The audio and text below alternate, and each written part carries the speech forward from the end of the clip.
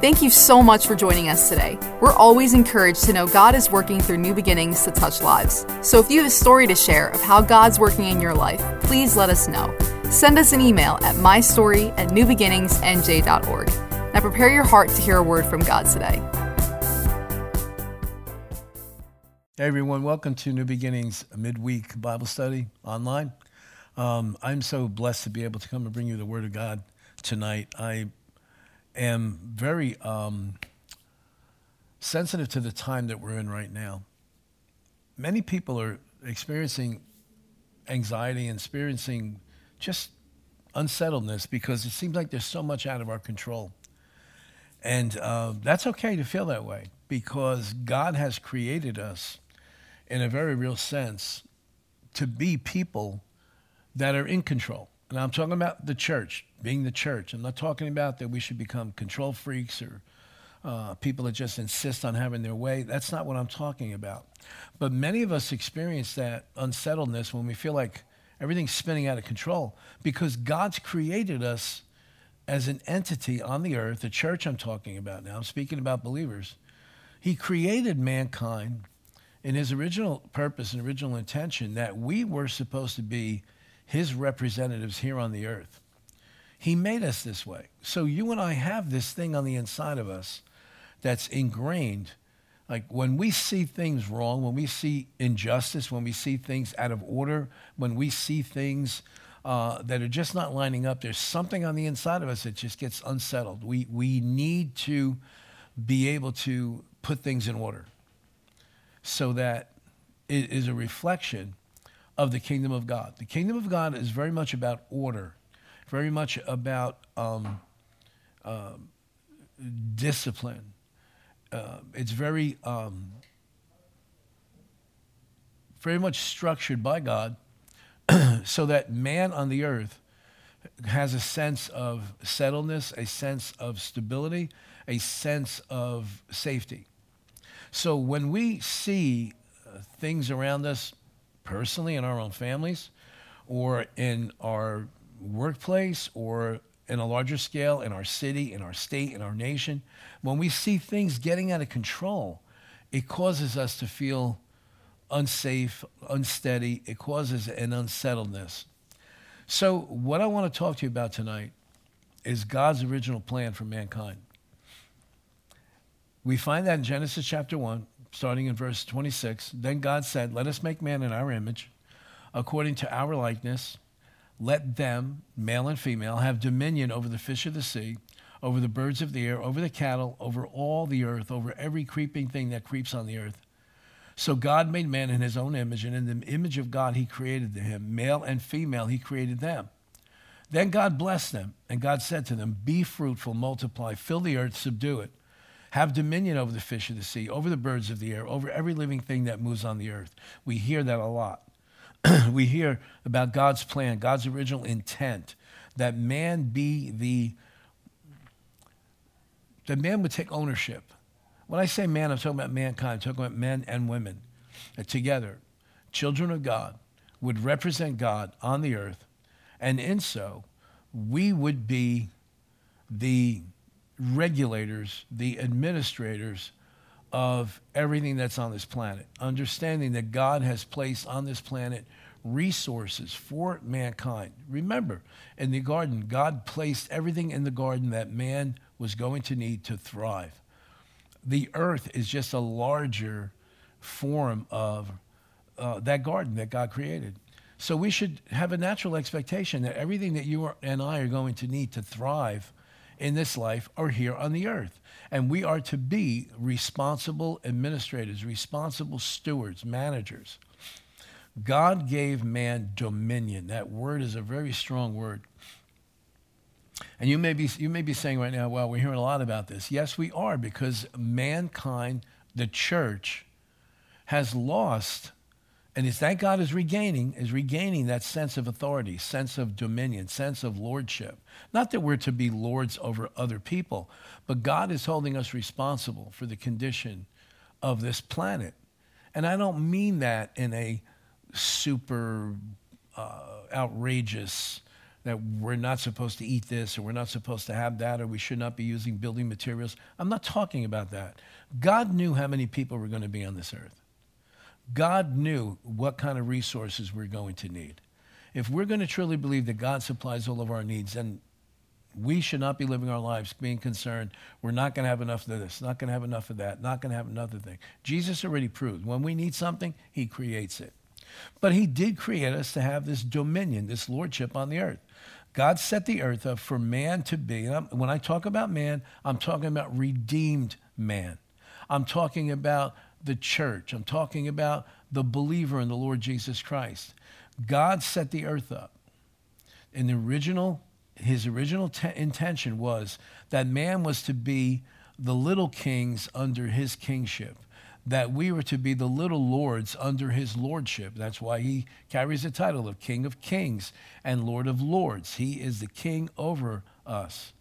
God's plan was for us to be stewards, managers, distributors, administrators over the work of his hands.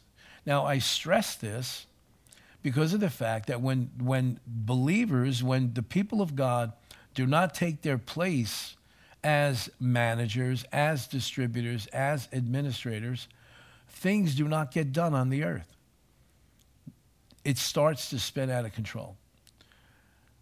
Listen to Psalm 8. When I consider your heavens, the work of your fingers, the moon and the stars which you have ordained, what is man that you are mindful of him? This is a conversation the angels are having with God. And the Son of Man that you visit him. Verse 5, you have made him a little lower than the angels. That's a bad translation. In the original language, it reads this way: for you have made him, mankind, a little lower than Elohim. That is God's title. Okay? So take that into consideration as we continue reading here. God's intention is that the hierarchy in the universe would be the Trinity, man, then angels. Then everything else that's in nature that man is going to be a steward over. You have made him a little lower than Elohim, and you have crowned him with glory and honor. You have made him, it's again talking about mankind, you have made him to have dominion over the works of your hands, and you have put all things under his feet, all sheep and oxen, even the beasts of the field, the birds of the air, the fish of the sea that pass through the paths of the sea. That's a direct connection back to Genesis chapter 1. Verse 26. Now listen, Adam forfeited his position as ruler over the earth. Jesus had to come and pay for Adam's treason in order to reinstate man to the position of lordship on the earth. Again, I'm stressing this thing about authority, because the lost in this world, the people that do not have a connection with God Almighty, their only hope of experiencing any kind of stability, any kind of calm, any kind of peace is going to be when the church steps up and begins to act in the authority that God's given us.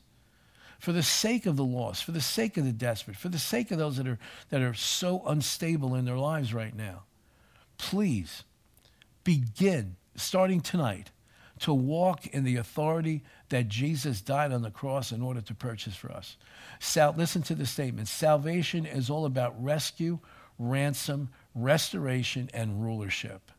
Jesus came to rescue us from sin by ransoming us with his blood in order for us to be restored in right relationship with God, which qualifies us to have rulership over the earth and over our enemy.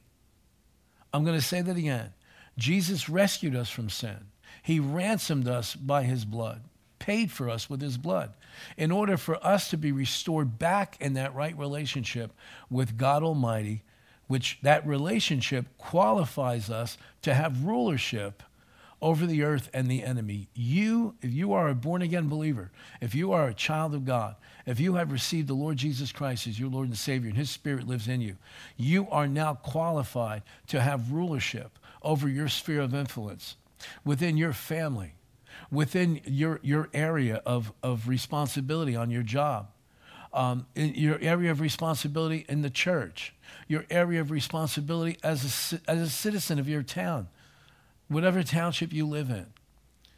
That township is going to either experience peace, prosperity, and calm, or it's going to be thrown into turmoil.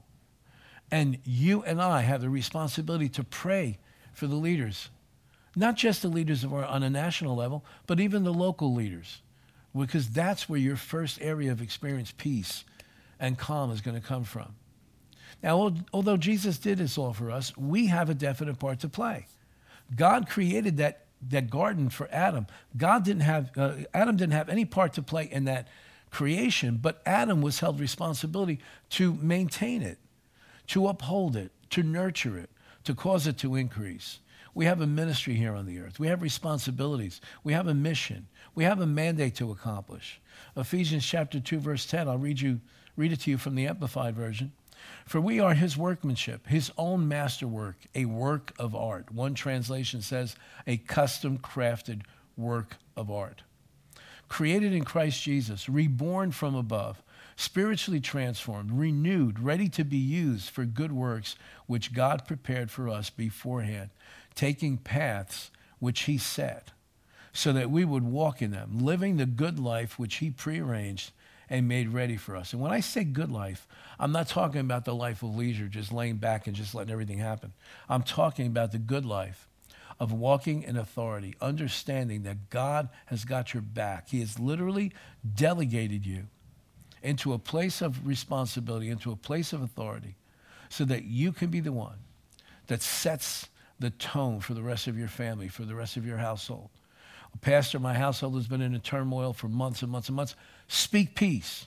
You have the authority to do that.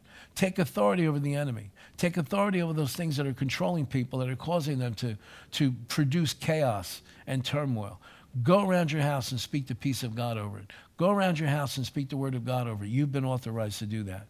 And the more we grasp this reality, the more we can live in contentment. But why? Because this is our purpose. Whenever you walk in purpose, you will walk in contentment. Now listen, Jesus spent 3 years of his ministry in order to equip us for our ministry. The equipment involves us living out Adam's divine purpose on the earth. Genesis 2, verse 15, then the Lord took the man and put him in the Garden of Eden, to tend it and to keep it. Adam was authorized by his Creator to watch over the garden, to protect, to defend, to nurture, to cause to increase, to cause to increase. You and I have been authorized by our Creator, by our Father, by our Savior,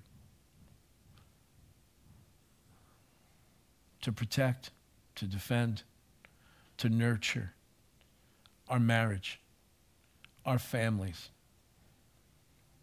our workplace, our business if you're self-employed, our church, the ministry, our friends and family, our local town that we live in. We're like God's Minutemen. We're to be ready at an instant. Ready anytime there's a chaos or anytime there's an attack from the enemy, to rise up and to take authority over those things so that we can live peaceable lives, Paul said as he wrote to Timothy. God is all about increase. If you don't understand this, you will not understand God. He's about increase. He never detracts, he never subtracts, he never minimizes. He always plants the seeds in our hearts that will cause us to increase. Again, Genesis 1:28. Then God blessed them and said to them, be fruitful and multiply. Fill the earth. Those words right there tell us about his heart is for increase. Why is it that sometimes we're content to live the lower life, to live the minimal life? Well, I don't really need much in my life, Pastor. I don't really want much. I don't really desire much. I'm not really concerned about accomplishing some grand plan or scheme. That's selfish. Because you see, you've been created for increase. You've been created to prosper. When I say prosper, stop thinking small and stop thinking just money. There are plenty of people who have money that don't prosper. Their lives don't mean anything. Their money doesn't affect anyone's lives. They don't lift a burden off of anyone. They don't make life better for anybody. That is not increase, and that is not prosperity. 3 John, verse 2. The Holy Spirit speaking through the Apostle John. Beloved, I pray that you may prosper in all things and be in health, just as your soul prospers. Our soul prospers when we're involved in God's plan. Our soul prospers when you know that you know that you know that you're doing what God called you to do. In Matthew chapter 25, Jesus taught the disciples from the parable of the talents. Each person involved in that story was given a particular amount of money. The first individual was given by his Lord 10 talents. The second one was given 5 talents. The third one was only given 2 talents, each according to his ability. So this Lord in the story that Jesus tells is a good steward. He's a responsible person. He knew the first person would be able to handle 10 talents. He knew that the second person would be able to handle 5 talents. But he also had enough wisdom to understand that the third person could only be entrusted with 2 talents. Each was given to them according to their ability. Each was expected to increase the amount given them. Notice that the Lord in the story doesn't tell the individuals what to do. He just expects increase. He doesn't give each one some detailed plan. He gives them the freedom to be creative, to trust the wisdom in order to produce increase. We are constantly supposed to be producing. We see from that story, the talents, the parable of talents. When the Lord returned, he expected increase. He expected them to invest. He expected them to use some type of creativity. He expected them to use wisdom, maybe life experience. Well, the first one produced 10 more in addition to the 10 was given. The second one produced 5 more. The last one made a disastrous decision, was not wise. The last one returned the same amount that was given to him, and he was punished severely for not producing increase. We are to be constantly growing spiritually. Why? Because God is a God of increase. We are to constantly be increasing on our influence among the lost. Why? Because God is a God of increase. We are to be increasing in resources so we can bless more people, feed more people, clothe more people, house more people. Why? Because God is a God of increase. You might be saying, well, what do I need? What equipment should I be looking for? What should I be believing God for in order for me to turn my life around in such a way that I can produce and I can increase in every area of my life? What you need is an understanding of authority. When a person operates in authority, it always produces increase. Whether it's increase in resources or whether it's increase of knowledge, increase of expertise, increase of productivity, whatever it is, when the person in charge operates in authority, it produces increase. In the parable of talents, the Lord gave the 3 men authority to go and make more of what they had with what they had. They were expected to use what God placed in their hands, symbolically speaking. That story that Jesus told, he refers to as the Lord, but we know he's talking about the principles of the kingdom. God puts something in your hand, and he expects you to use what you have in your hand to produce. Our life here on earth is all about being authorized to rule and reign over creation as representatives of the kingdom of God. Jesus regained that authority for us. He regained it. Adam had it. Adam didn't use it and therefore lost it. So listen to what Jesus said to the disciples in Matthew 16, verse 19. And I will give you the keys to the kingdom of heaven. And whatever you bind on earth will be bound in heaven. Whatever you loose on earth will be loosed in heaven. Matthew 28:18.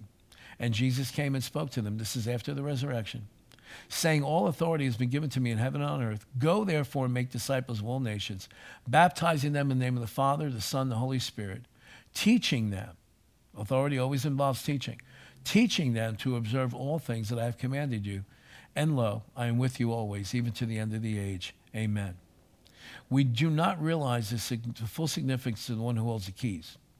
We are stewards. We are managers. We are administrators.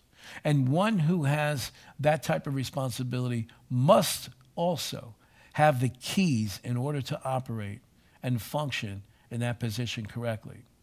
We stand in the position of what has been called throughout history the position of the chamberlain, okay? Much like, think about this now, much like Eleazar was to Abraham. Abraham entrusted all of his fortune, all of his household, to a man named Eleazar, a God-appointed, divinely ordained individual that had a track record with Abraham. Abraham knew, I can trust everything I have to this man, even to the point of Eleazar was the one who was sent by Abraham to go find a wife for his son Isaac. That's the position of a chamberlain, a steward, an administrator, a manager. Joseph, in the Old Testament, stepped into that same position under Pharaoh. Pharaoh entrusted Joseph because he saw the hand of God on Joseph.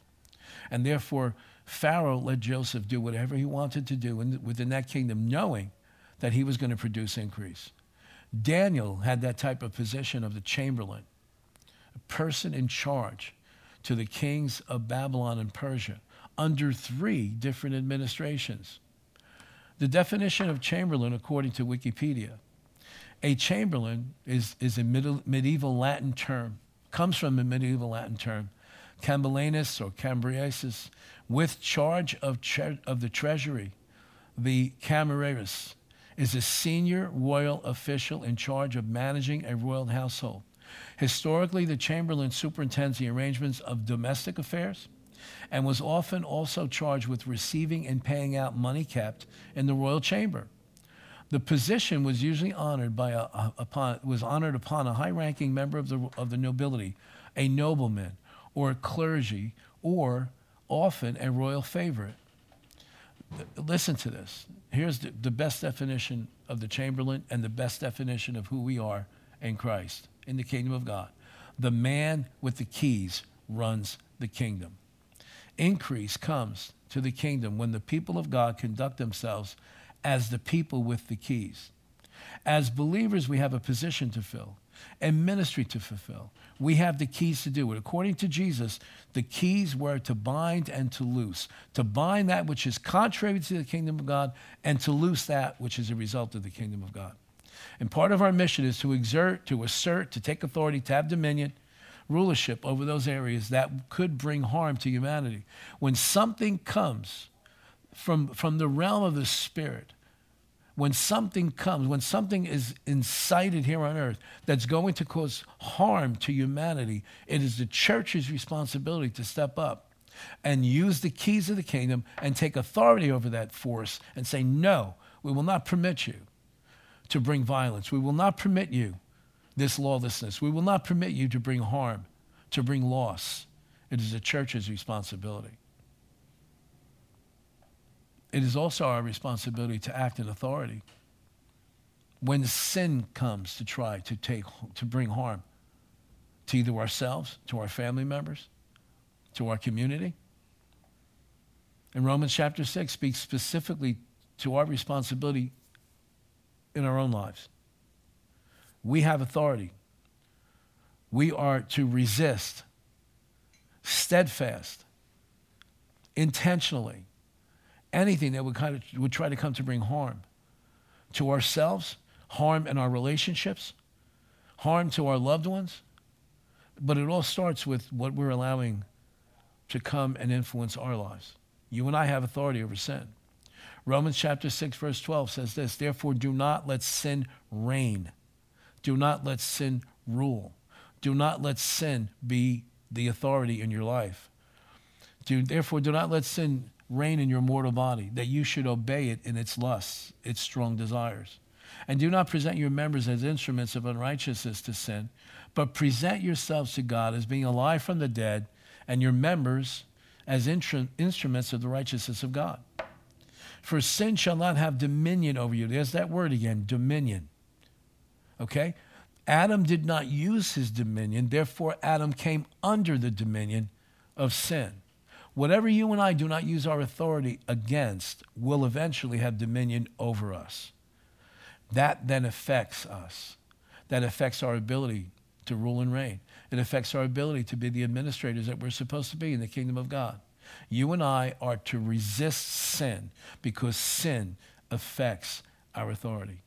For sin shall not have dominion over you, for you are not under law, but under grace. And by the grace of God, we use that authority. It's because of the grace of God we have that authority. So I have authority to enforce the truth of the word. Since Jesus died to set us free and pay for all our sins, sin no longer has the authority to rule over me. It doesn't need to boss me around. I am the boss now. I resist sin. It has to obey. Sin cannot force us to do anything unless we abdicate our authority. Now, abdicate is maybe a word that we don't use every day, but abdicate means to step down from, to give up the right to rule and to reign.